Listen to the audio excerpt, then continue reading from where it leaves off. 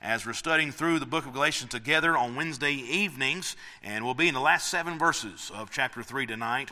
But as you turn here and looking at it, keep in mind, again, the overall bird's eye view, if you will, of this book of the Bible, all right? Keep in mind that Paul is addressing the churches in this region, in this area of Galatia, all right? So there's many churches here, therefore many Christians in this region.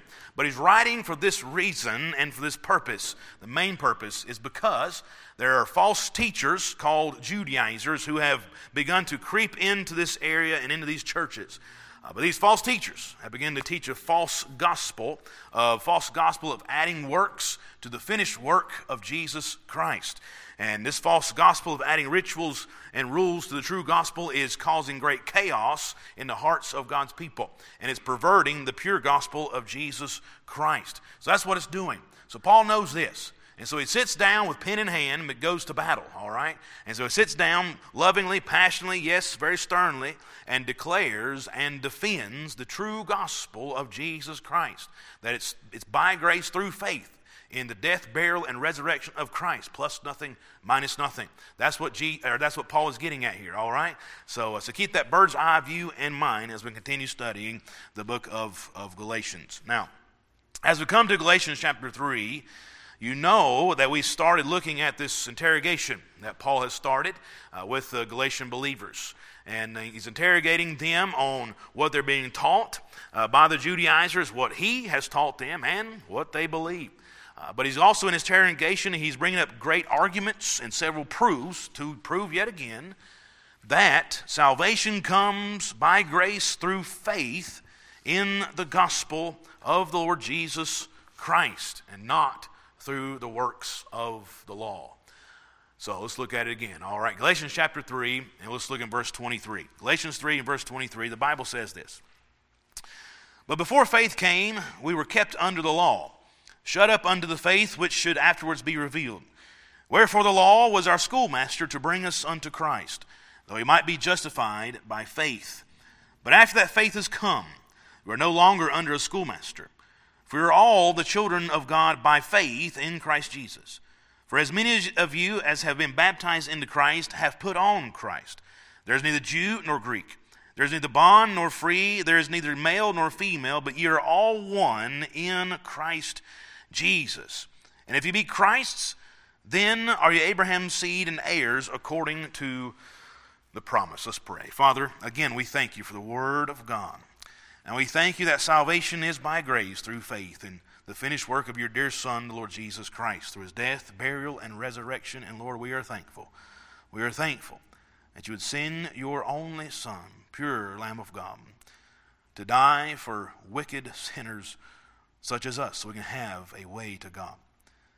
And Lord, I pray that you bless this time together. In Jesus' name, amen. All right, so from this portion of Scripture, a few things I'd like for us to consider and see as, again, Paul is defending the gospel, all right? The first thing I want us to see this evening is this. Number one, that faith in the gospel gives us this. It gives us freedom, all right? It gives us freedom. Look, as we look at our text here, especially I want you to look again at verse 23 and notice a phrase. Look at verse 23. But before faith came, we were kept under the law. Highlight, underline those two words, kept under, all right? We'll come back to it. We were kept under the law, shut up unto the faith which should afterwards be revealed. This is a very interesting phrase to me when it says here, kept under, because this phrase gives the idea that they're being held in bondage or being kept in custody or being guarded in a prison by a prison guard. And when you are guarded in a prison or in custody, you are not free, all right? You have no hope of being freed. You are not free.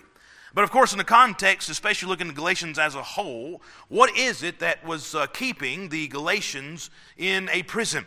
What is it that was keeping the Galatians in bondage?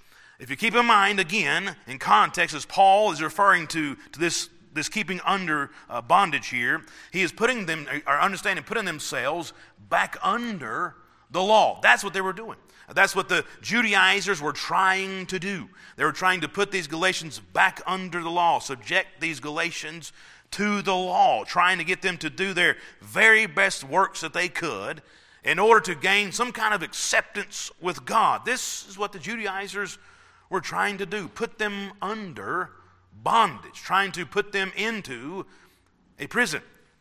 But if they were to put themselves back under the law, then they'll be doing this, putting themselves in a prison, because understand, the law imprisons the individual.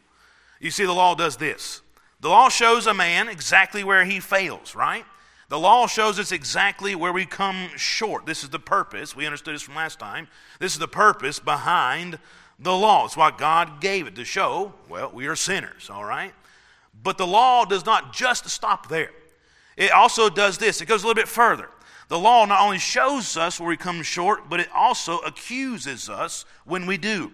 It gives us a sentence of death when we do. It condemns us. And this sentence given by the law, it cannot be denied. There is no questioning the condemning accusation. There is no appeal, if you will, to the law. Why? Because, again, it's written down.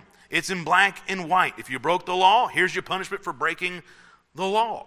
So it shows us where we're wrong. It shows us there's a punishment to that wrong. And because of this punishment, the violation against the law, and the deserving punishment we deserve because of that, then comes this, the condemnation of it, meaning the guilt, the conviction that will flood the mind of the individual. And the individual will be troubled in heart and mind and soul with that guilt and conviction and trouble. That individual, listen, will desperately look for a way out. Will desperately look for a way out of the condemnation, of the punishment that they deserve, out of the guilt that's in their heart and mind. They will look for a way out.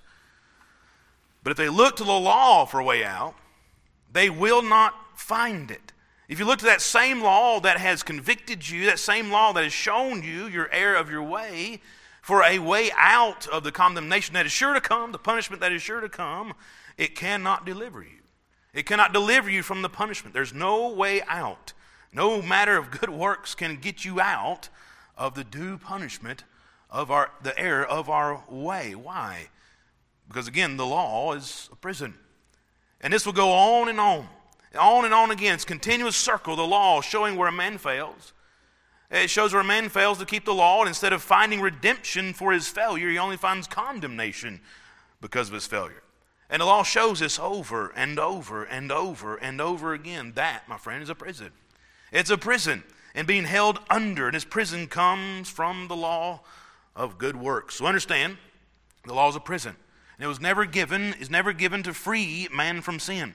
It was never given to make a man perfect. It was never given to allow man to be saved or acceptable before God. Rather, it was given to show man his sin, to show man his sinfulness, to show how wretched we really are. And with that knowledge of sin, with that knowledge of it, and with the punishment we deserve because of that, with that knowledge, it should lead us from the law to a Savior. Which, by the way, that Savior is Jesus Christ. This is exactly what Paul is trying to get at the whole time with these Galatian believers. And even, I believe, the Judaizers, all right? He's trying to get them to that point. Look at verse 24 again. Wherefore the law was our schoolmaster to bring us unto Christ, that we might be justified by faith. He never said we'll be justified by the law. He said, no, the law is our schoolmaster to show us where we're wrong, to show how bad we are, to bring us to Christ by faith. Again, he's just showing over and over and over that it's by faith. And faith here, he is saying faith brings freedom. The law never could. It never could. But Jesus can. All right. So there's faith in Christ. It brings freedom. What else does it bring? Number two, faith in the gospel of Jesus Christ. It brings us a new family. Okay. Look at verse number 26 and 27.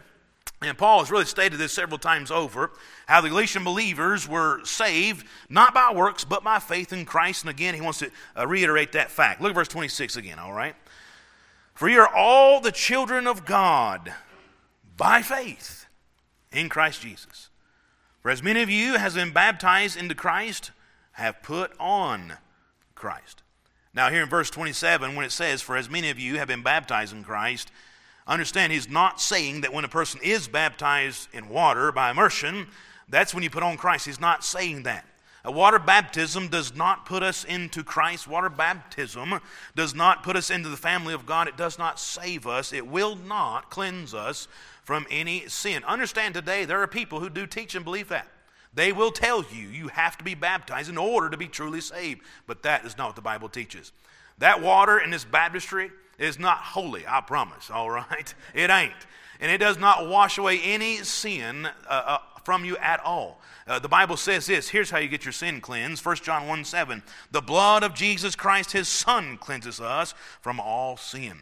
Not the baptismal waters, all right?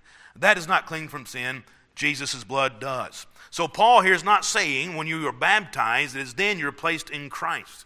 Besides, if that was the case, then Paul, when he would give his testimony in Acts 22, as well as Acts 26, it is then he would be pointing to the time he was baptized instead of the time when he was converted on the road to Damascus. So he would do that, all right? But when he gave his testimony, what did he do? He pointed his brethren, the Jewish brethren in chapter 22 of Acts, to his conversion, to Christ. He pointed King Agrippa in chapter 26 of Acts. He pointed to his conversion in Christ, not his baptism. So baptism, it doesn't bring you into the family. It's not referring to water baptism here, all right? But rather, the baptism here he's speaking of is when the Holy Spirit puts the new believer in Christ and Christ in the new believer. 1 Corinthians chapter 12, verse 12 through 13. Let me read this to you.